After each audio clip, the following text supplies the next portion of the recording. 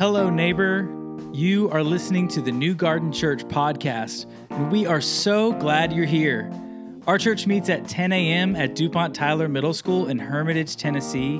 You can join us in person, or you can catch our gatherings after the fact on our YouTube channel. We would love to hear from you. In 2022, we are studying the Bible together through the lens of our theme, Life is a Garden. We hope that you enjoy what you hear today and check back in with us again soon.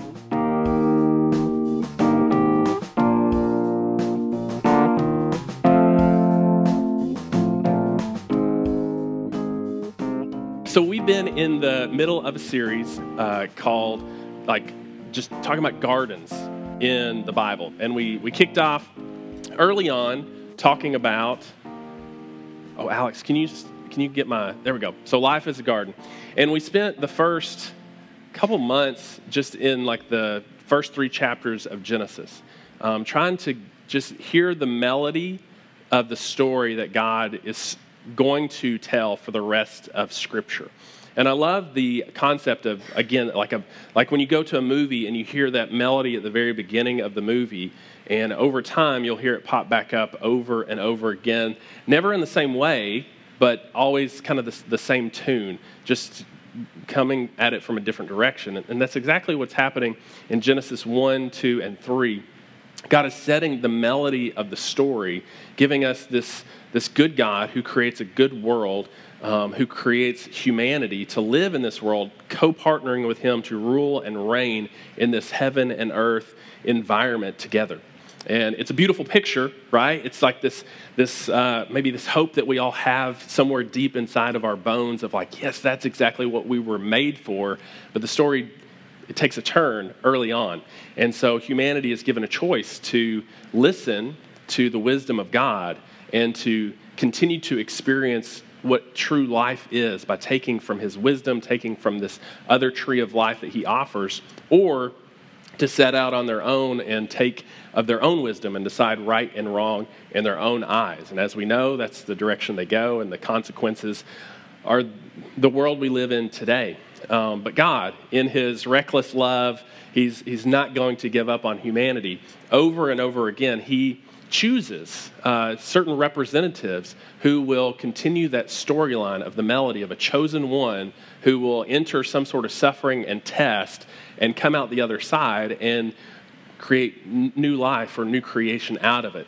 And so from Genesis 3:15, where we've been promised this one who will ultimately crush the head of the serpent, we're waiting for that person. And so we set that melody early on, and we've looked at a couple characters who have kind of filled into that melody. We looked at Noah, who the world, again, is corrupt, and God lets the world kind of deconstruct on itself. The waters come crushing back down, but he chooses a one who will, through the choosing of the salvation vehicle of a tree, come out of the chaos waters on the other side and set up an altar to God. And we think, okay, Noah, he's the one, right? He's the savior figure we've been waiting for. But then, some sketchy things happen in his tent, and we're like, okay, he's not the one. Then we moved on out of that to look at Abram, that God calls Abram out of the many and says, hey, you're going to be my chosen one. And you're going to be a blessing, not just to your family, but to all of the nations. And so Abram, he faces 10 tests throughout his life. Some he passes, some he doesn't pass. But his ultimate one is in the binding of his own son and trusting that what God asks is what is good. And so we looked at that 2 weeks ago, the binding of Isaac. And looked how it is like this precursor of a father willing to give up the life of his son, and the son willing to give up his life for the will of the father, and how that's mirrored in the New Testament. And so again, but you look at Abram, and he's a mixed character. Sometimes he passes, sometimes he doesn't, and so he's not the one. Now, what we have to do today is we have to skip so much because Jesus. This Sunday we celebrate Jesus, his triumphal entry into Jerusalem, as people are putting down palm branches on the road, crying out, Hosanna, welcome the Son of David, the King of Kings. Like he is the anointed one, he is the Messiah. And so today we're we're going to skip forward to the Jesus part of the story for the next couple weeks and kind of see near the ending, and then after that, we'll kind of go back and hopefully fill in some of the gaps. But if you haven't been here and you want to hear that full story, you can go to our website, newgarden.church/2022. All those lessons and slides and stuff are online. But like I said, today we're skipping forward to Jesus, okay? And Mark, who is probably the first gospel written, the shortest gospel, doesn't give us a lot of what Jesus had to say, but a lot of what Jesus did, a lot of his actions. He speaks through his actions. He starts out his gospel saying, this is the good news of the Messiah. This is the one we've been waiting for. And before Jesus comes on the scene, his cousin John comes on the scene, quoting from Isaiah, saying, hey, I'm here to prepare the way of the Lord. Make straight the paths, smooth out the hills, make ready, because Jesus is coming, and he's baptizing people. And so Jesus comes to be baptized by John. And again, Mark, he doesn't give us a lot of details, but what he gives us is so saturated with the story that we have been reading in the Old Testament that we can expound on it quite a bit. So here's how it is. So in those days, while John is doing his thing, Jesus came from Nazareth in Galilee and was baptized by John in the Jordan. And immediately, coming up out of the water, he, Jesus, saw the heavens being ripped apart, and the Spirit, like a dove, descending upon him. And a voice came from the heavens, you are my beloved Son, in you I am well pleased. So, again, for those of us who have been here, this should start ringing some of those bells of the melody. If you think about the stories that we've looked at where you have these waters and the Spirit comes and is hovering over the waters like a bird or a dove or a wind. You got that in the creation narrative. You've got that post-Noah. If you look at Moses, it's the same word. It's like God sends a wind or a ruach, a spirit over the waters and separates the sea of reeds for the people. And once again, we have Jesus, this anointed one, and he's in the waters. The heavens are split apart, and the Spirit, once again, is coming down, hovering over the waters. And so we get this, it's a new creation picture that is happening, that's starting to, it's like hitting those little notes that from the page 1 of Scripture. And this voice comes. And these words, again, we've read in the Old Testament over and over again. The beloved Son, this is the words that Abraham speaks of Isaac. He is my son, my only son, my beloved Son, and you I'm well pleased, piecing together different parts of the Psalms. And so God is speaking the language of the Old Testament over his Son, Jesus. So Jesus, he comes, he's baptized. It's like his anointing almost to start his ministry. And in the other Gospels, we could talk more, but it's almost a question of, does Jesus know who he is? And when does he know exactly what his role is? And it seems as if his baptism, it is that exclamation point from the Father of, hey, you know the Old Testament, you've seen the Scriptures, you know where you were born, how you were born, you've known all these things, and now this is almost like a, yes, you are my son, you are my chosen one, you are the Noah, the Adam, the Abraham, the David, the Ruth, the Esther, you are the one who is going to fulfill a purpose for me. And so what happens next in Mark's Gospel, immediately, Mark uses that word all the time, immediately the Spirit brought him out into the wilderness, and he was in the wilderness for 40 days being tempted by the Satan, and he was with the wild animals, and the angels were serving him. Now, when I was in college, I had to take some Greek classes, and in our third semester in Greek readings, I remember this verse specifically because this word brought him is in the Greek, it's the Greek word ekbalo, which balo means to throw or cast out, and ek is like a preposition meaning out.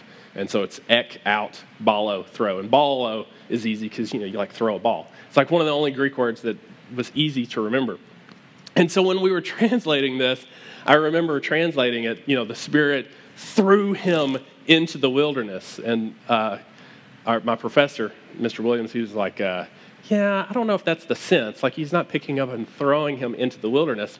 But I think I was actually right.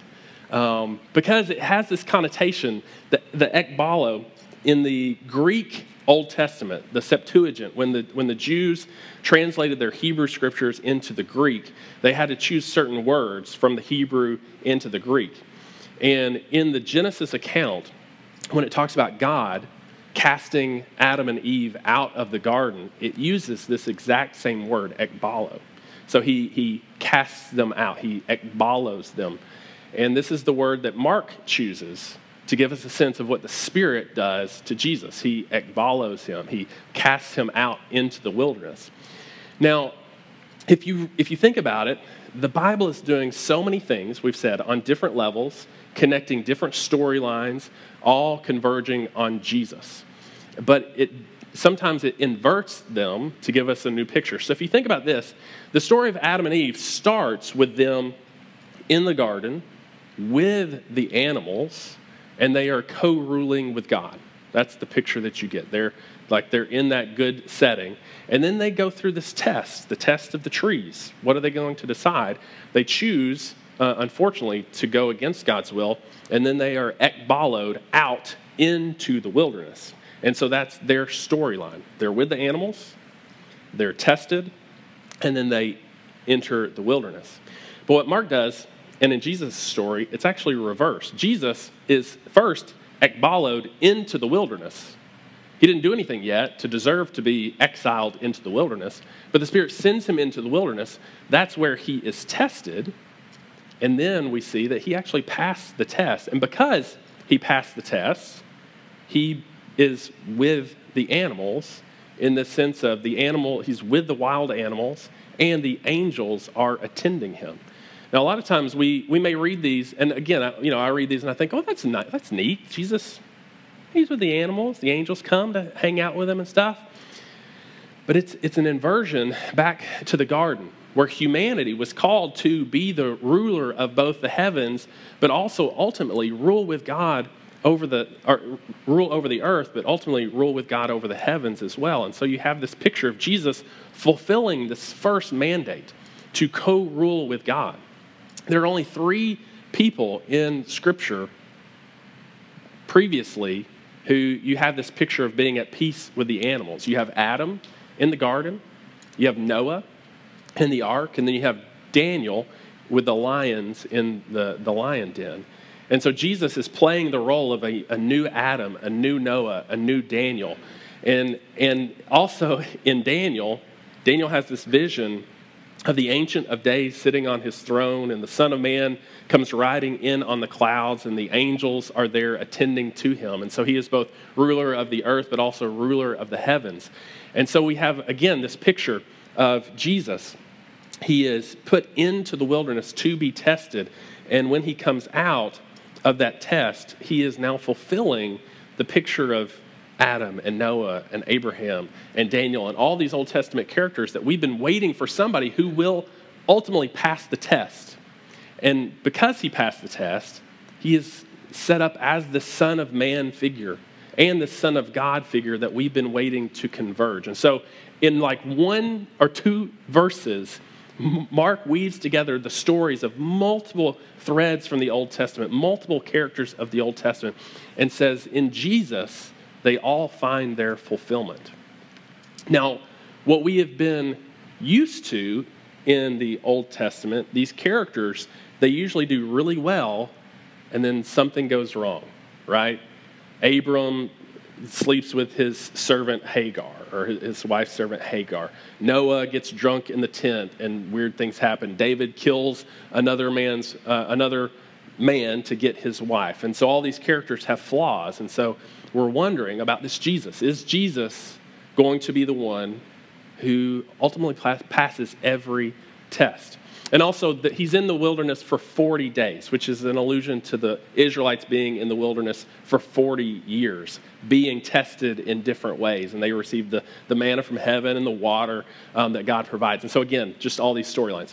Now, what Mark doesn't give us is all of the details of what happens, all of the different temptations. But Matthew and Luke do. And I'm going to skip over this quote and go straight to Matthew. So this is the last temptation in Matthew. But again, the devil, the accuser, took Jesus to a very high mountain. All right, if you've been with us, you know, like high mountains and trees. These are places where God works. He took him to a high mountain and showed him all the kingdoms of the world and their glory. And the accuser said to him, listen, all of these things I'll give you if you fall down and worship me. Which, you know, again, if you think about it, this is what God's ultimate will is for Jesus. As the creator of all things, ultimately to set up rule and to have dominion over all of the kingdoms of heaven and earth. Like the goal here seems like the same, but the means don't justify the end in Jesus' mind, because Jesus knows, I know what my ultimate goal is, but what matters is not just that I get there, but how I get there. Because the devil, you know, he's tricky, and he's saying, listen, God wants this for you, right? God wants this for you, so just take it. It's like him talking to the woman in the garden. Hey, listen, the fruit looks good. God wants you to be wise. God wants you to be like him. This is an avenue to accomplish that. And unfortunately, the human and his wife, they take and say, yeah, I want that. You know, the devil's singing Sheryl Crow. What's the song? If it makes you happy, it can't be that bad, right? So it's like, hey, if it makes you happy, take it. Do what's good in your own eyes. And so we're like on the edge of our seats. Is Jesus going to do what every human has done up until this point and say, yes, I'll do what's good in my own eyes?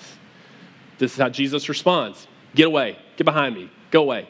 It is written, you shall worship Yahweh your God and serve him only. So the devil left him, and again, the angels come and serve him. And so we're like, yes, okay, another piece of the puzzle comes together in Jesus. He is the one anointed as the Savior, spoken of to the Father. The Spirit comes down on him. He's passing the test. He's fulfilling the mandate. He's the new Adam. He's the new Noah. He's fulfilling all these pictures. He's overcoming the serpent in different ways. Now, you read through the scriptures, he's bringing new creation in different ways, through healing, through teaching, through setting up this new kingdom on earth. But again, he knows that to get to that goal, he's ultimately going to have to make a sacrifice. He's going to have to enter some kind of suffering. Chris, he loves the book of Job.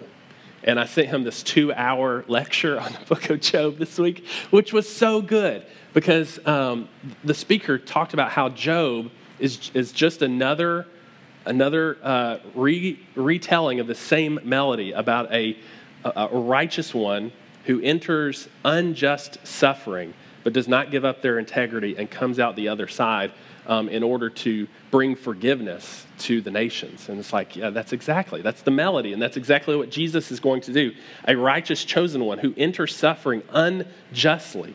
It's ultimately going to lead to his death, but through his death lead to his vindication and forgiveness for all people. And so Jesus, he comes to the night before he goes to the cross. And he comes to a table with his disciples, and he takes this meal that they have been sharing for 1,000 years, remembering what God has done to deliver them from Egypt. And he transforms it into, this is my body and this is my blood. And they're confused. They don't know what's going on. And he says, hey, one of you is going to betray me. And that's the way it's going to happen.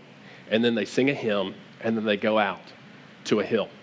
And John actually calls it a garden. But in the other Gospels, this is what Matthew says. So Jesus came with them to a place called Gethsemane, which means kind of like oil press. So there are all these like olive trees around. It's dark. They've just had a big meal. You know, their bellies are full. It's in the wee early hours of the morning or the late hours of the night, depending on how you feel about that. And he says to his disciples, sit here. I'm going to go over there and pray. And he took Peter and the 2 sons of Zebedee with him and began to be grieved and distressed. And he said to them, my soul is deeply grieved to the point of death. Remain here and keep watch with me.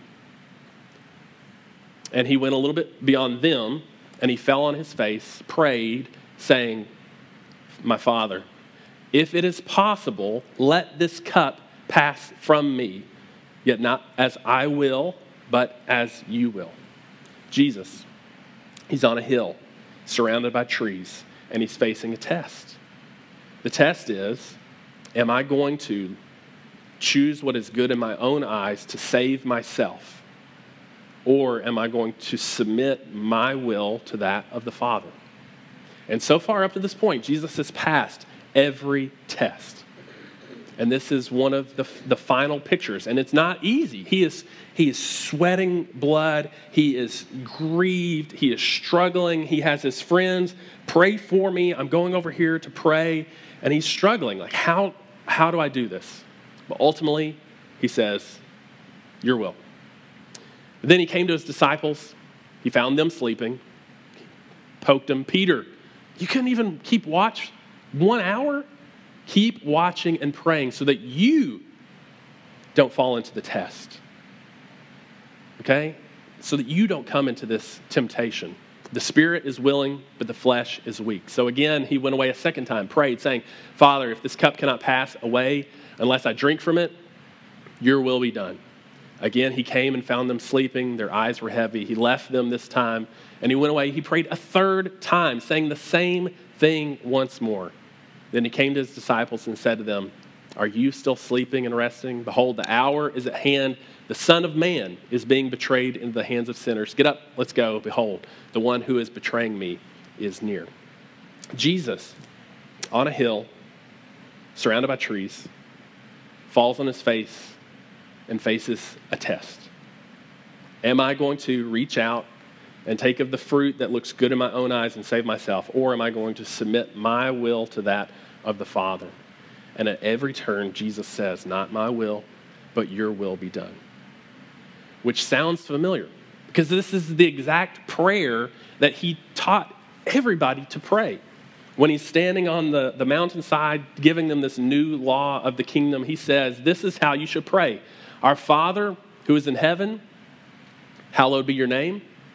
Your kingdom come, your will be done on earth as it is in heaven." I know I've mentioned this before, but the "on earth as it is in heaven" relates to all three of these. So hallowed be your name on earth as it is in heaven.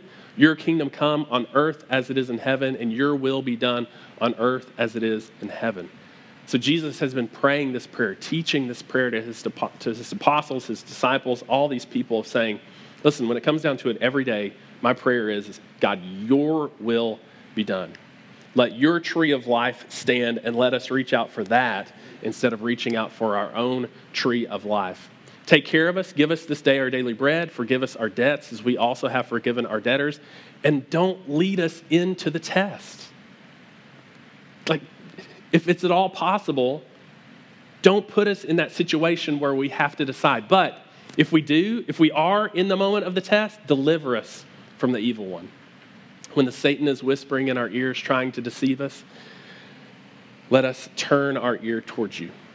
When the Satan lifts up this tree of the knowledge of good and bad that we can reach out, let us turn to your tree of life and pass the test. Jesus came to do the work that humanity could not. He passes the test on our behalf, reuniting us with God and restoring us to our divine purpose and the ideal of the garden. That when we give ourselves over to Jesus, we are ultimately putting ourselves under the fact that he passed the test, knowing I can't do it. I fail every day in all sorts of situations. But I'm putting my faith in the fact that Jesus did pass the test. And that through his death, his burial, and next week we'll celebrate his resurrection, he opens a new door of life that anybody who walks through every day will face that same test. Hold on, my phone is going to say, I thought I was talking to it, and I wasn't. We're gonna face the same test. And Jesus gives us the example of bowing our knee and saying, God, today, not my will, but your will be done. While tests we face are rarely easy, they're actually important opportunities for God's people to grow and change so that we can become agents of God's blessing to the world around us. We want to spend time here with Jesus so we can learn to be like Jesus, so we can go out and live like Jesus. Now, I think I've left enough time for us to watch just a little video about this idea of the test, which gives us a good visual. And once it's finished, we're going to go to the table. We've got 2 up front, 1 in the back. Again, it's a meal that has been celebrated for 3,500 years. And this coming weekend, or next weekend, Jews around the world will celebrate this meal together. It'll be all kinds of other things included, but each week we do this as a weekly reminder of what Jesus has done. But it's like we are the people in Israel taking the manna and taking the fruit of the vine, remembering all that God has done, and each week it's a reminder that, man, Jesus passed the test. And I don't know what I'm going through right now. I don't know what you're going through right now. But each week, maybe it's just that simple reminder of Jesus, help me this week pass the test like you did. Once this video is over, feel free to stand and to go to the tables. Okay, let's watch this. The story of the Bible begins with God creating a beautiful world and then sharing it with all of his creatures. And he appoints Adam and Eve to rule it on his behalf. And God gives them access to his wisdom and life, but then tells them that there's one tree they can't eat from because it will lead to death. So they have a choice about how to rule with God. This kind of feels like a test. Well, that's because it is a test. But isn't that kind of cruel for God to test them? Well, not all tests are bad. Let's say there's a king who chooses you to fulfill a royal task because he wants to know if you are trustworthy. Well, I guess that's a test, but really it's an opportunity to do something important and noble. Right, but then let's say there's a rebel who hates the king and you. And he tries to convince you that you would be better off not doing what the king asks. Well, the rebel is setting a trap. Right. So a test could be an opportunity or a trap. And the difference is whether the one testing you has your best interests in mind. I see.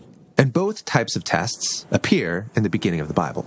God tells them to eat of the tree of life and not the forbidden tree. Yeah, this is God's test of loyalty. God wants to rule the world with humans as his partners, which means they will need to trust his wisdom over their own. But then a rebel comes and tests them to eat of that other tree. Right. The rebel seizes this opportunity and twists it so he can lead the humans into exile and ultimately death. He turns the test into a trap. But after the humans fail, God promises that one day a human will come who will pass the test and defeat the snake. And as the story moves on, God gives a couple named Abraham and Sarah an opportunity to trust him by leaving their family behind, to go to a new land where God will use them to restore his blessing to all people. So this is a test. And at first, things go well. But Abraham quickly fails. He lies to protect himself, and then he and Sarah scheme to get a son their own way by abusing one of their servants. Definitely not passing the test. But God doesn't give up on Abraham. He gives him one final opportunity, a test to prove his loyalty. God asks Abraham to go up onto a hill and offer his son as a sacrifice. I can't imagine a more intense test. And Abraham does it. But in the last moment, God stops him and provides a substitute animal in the place of his son.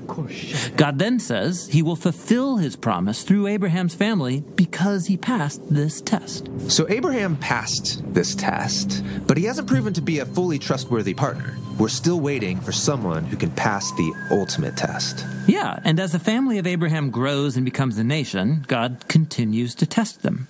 Like when the Israelites wander in the wilderness for 40 years. They have lots of opportunities to trust in God, to provide water or daily bread.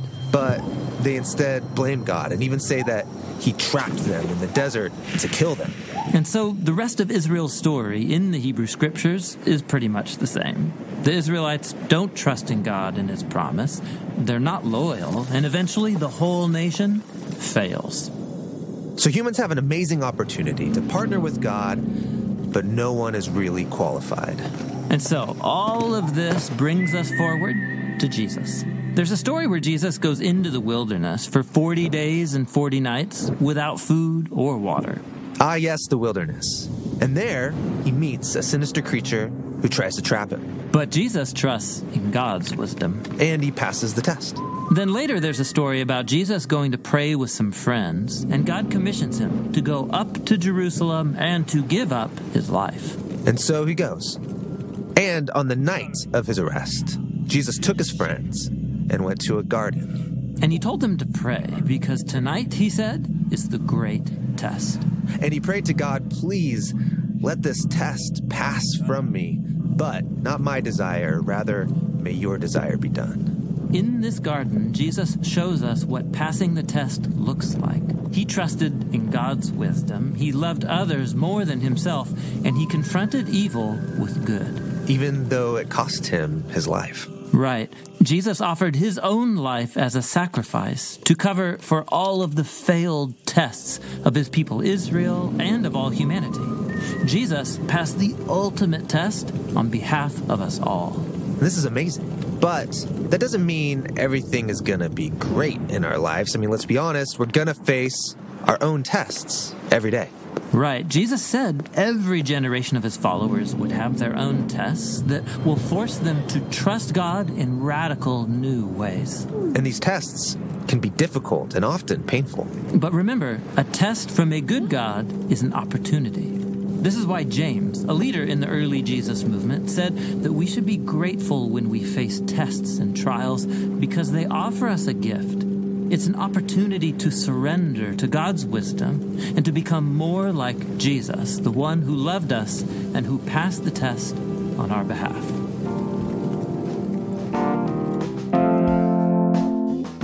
That's it for this time. Thank you for checking in with us, and we'll be back with another episode next week.